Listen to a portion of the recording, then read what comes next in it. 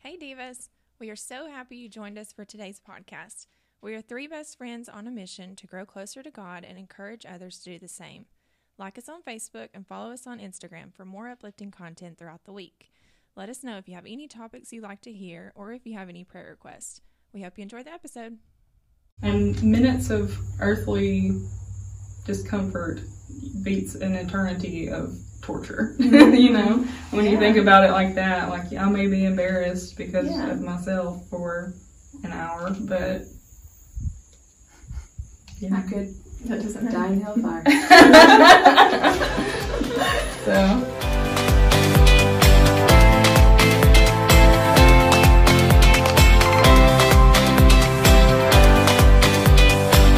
Hey Divas!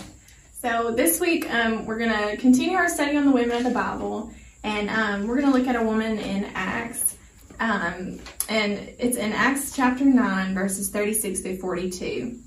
And I'll just read her story. At Joppa there was a certain disciple named Tabitha, which is translated Dorcas. This woman was full of good works and charitable deeds, which she did. But it happened in those days that she became sick and died.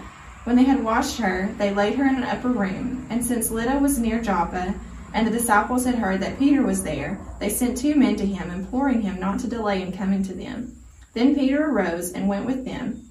When he had come, they brought him to the upper room, and all the widows stood by him weeping, showing the tunics and garments which Dorcas had made while she was with them.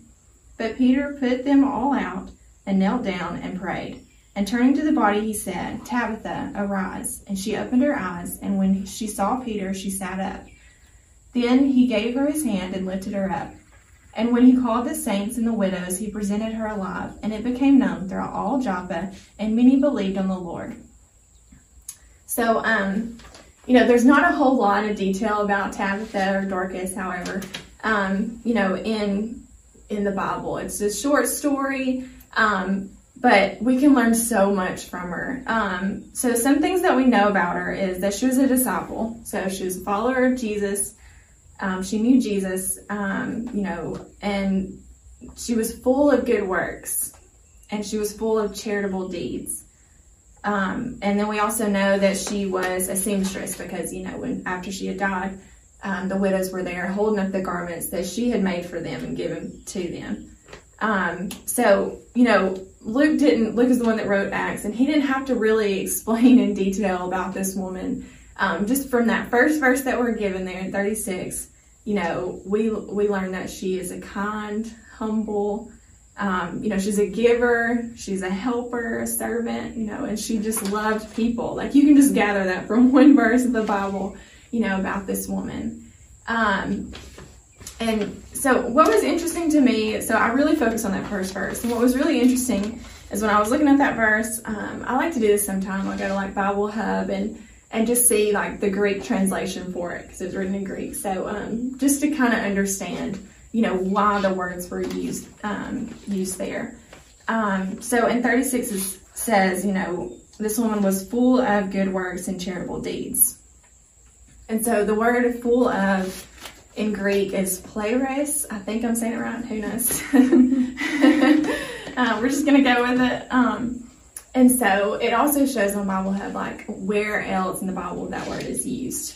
And so in Luke 4 verse 1, it says, "Then Jesus being full of the Holy Spirit." Okay, so we know that that's not kind of full of the Holy Spirit. When Jesus was full of the Holy Spirit, he was completely full, And then John 1:14, talking about the Father, says, "Full of grace and truth." And we also know, just as the same as Jesus is full of the Holy Spirit, the Father is completely full of grace and truth. And there's some other examples of it. So this word that's used in that verse, talking about her charitable deeds and good works, is not just every now and then she did something good, or, when she had time, she would stop and, give a garment to a widow or something, because we exaggerate words like that. If I ask Jason, do we have milk? He'll be like, "Yeah, it's full." I go in there, it's half, half a gallon of milk in there. That's just what we do. We just exaggerate words like that. But we know that this word here that Luke used is not an exaggeration. This woman dedicated her life, to help others and to give, and she dedicated her, used her talents to help others and to show others God's love. And I just thought that was so powerful, about her. So what do y'all have about that story? I think one other thing that stood out to me besides, her being full of good works was just the fact that she was raised from the dead, because, obviously we know she was a good person. She did great things, but the apostles didn't just go around raising every Christian that died from the dead. That's not what they were there. That's not what they were there. Just like, a Christian has died, we have to raise from the dead to keep the church alive. Right. If you join us, then you don't have to die. Right. That didn't happen very often. Yeah. So I think the fact that she is a huge, tale about her. Obviously it was done for God's glory. It was a sign, because they did do miracles to show God's glory, and like you read, many believed because it was known throughout. But I think a reason she may have been picked to be raised from the dead out of many other Christians at the time was because she was doing such good things for the church. When I was thinking about in the past when I've done good deeds for people, or different things, I was thinking about why did I do those things? And a lot of times it wasn't the reason that it should have been. So I'll just tell you a couple of them. The first one I thought of was I had time to do it. So many times I've used the excuse of, I don't have time to do this right now. I see somebody in need, but I really don't have time today. I got to keep on going. And it's not so much that I'm doing it harshly. It's just, I think, I wish I could do that, but I've got to be here, kind of thing. Mm-hmm. And I do that so often. And it's not so much that I put it as a priority to help and serve others. Then is guilt. I would hear of other women who was doing, such amazing things for people. And, I felt guilty in my heart, and I thought, wow, I'm not doing any of that. When was the last time I've done anything? And so that guilt kind of persuaded me to do something good. And then once I did that, I felt better. So it was almost like I just did that deed to ease my guilt, and not so much to form it in my heart to where I was just always looking for ways to serve people. I definitely have struggled with the same thing. I typically, my personality, I have a lot of good ideas, but I'm not necessarily good at executing them.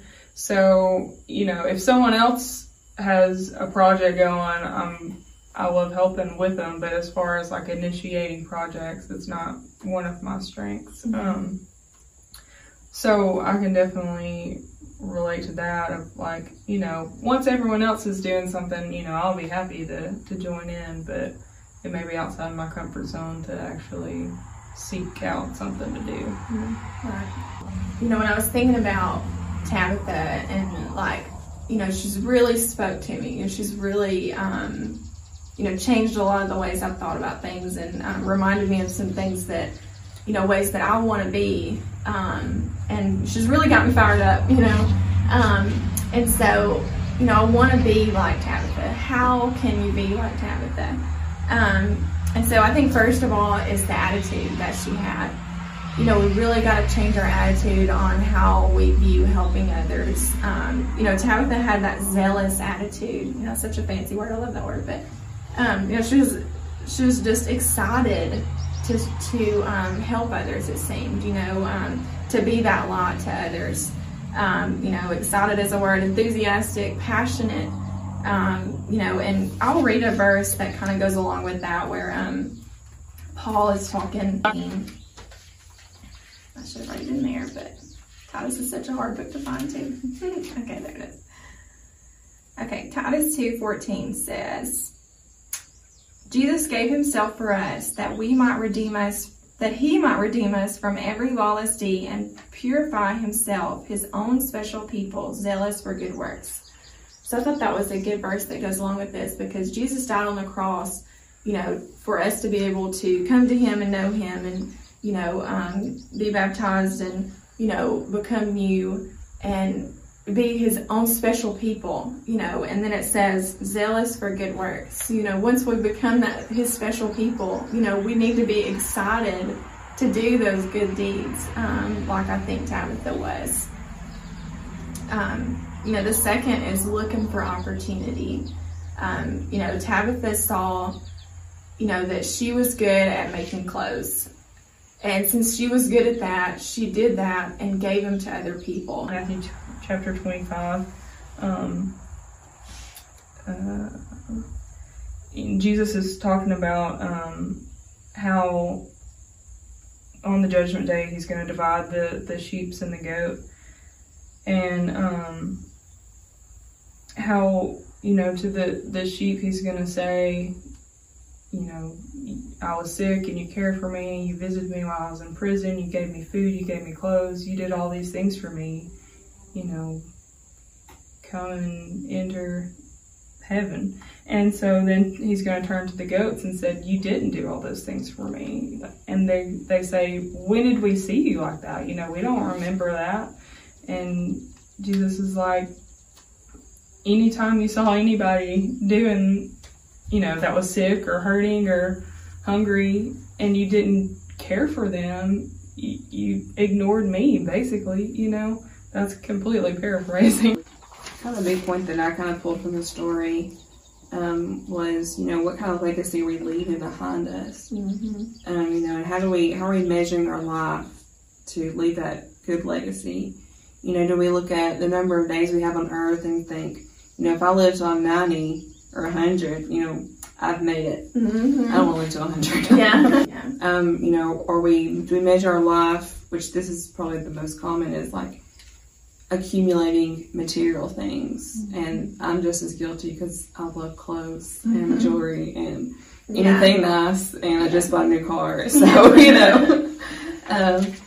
you know, material things is obviously a big one. You know, do we measure our life compared to other people? Which we've talked about comparison a lot on here, but I think it's because we think that girls struggle with that a lot. Mm-hmm.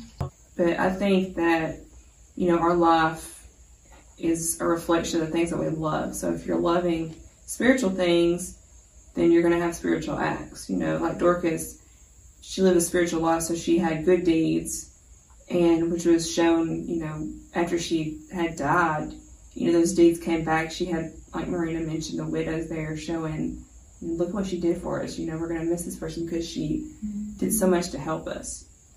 If we love worldly things, then we're going to have, you know, selfish and unspiritual acts. You know, and if Dorcas had lived like for the world, then she wouldn't have had those people there, the widows, you know, crying over her, and other people, I'm sure, in the city. And Peter probably wouldn't have raised her from the dead, and we wouldn't have her story in Acts. You know, something I thought was interesting about Tabitha is, you know, I told you that one little line was really powerful, and I really spoke to me. And there's other people in the Bible that has those one-liners that are just like, man, you know, those people are awesome. And Enoch was one of them. In Genesis 5:24, which he was Noah's great-grandfather, it says he walked with God. And Enoch that's like all it says about Enoch. He walked with God, and God took him to heaven. Like, that's all, you know, like, wow, what an awesome human being, you know, he was. And then Noah, in Genesis 6:9, says he was a just man, so he was righteous, always looking to do what was right. And it also says that he walked with God. And like Abraham in James 2:23, it says he was a friend of God. And there's so many more, you know, in the Bible like that. And of course, you know, our story today about Tabitha, how she was full of good works and good charitable deeds. I want to be known by God that I walked with him. You know, I want to be known as someone who was just and righteous and always looking to do, you know, the right thing. You know, I want to be a friend of God. And I also want to be full of good works and good charitable deeds. And, you know, I just hope after today's lesson, you know, you're as fired up as we are about it, and, you know, want to try to be to be like those people, and especially like Tabitha today that we studied. Notes on that.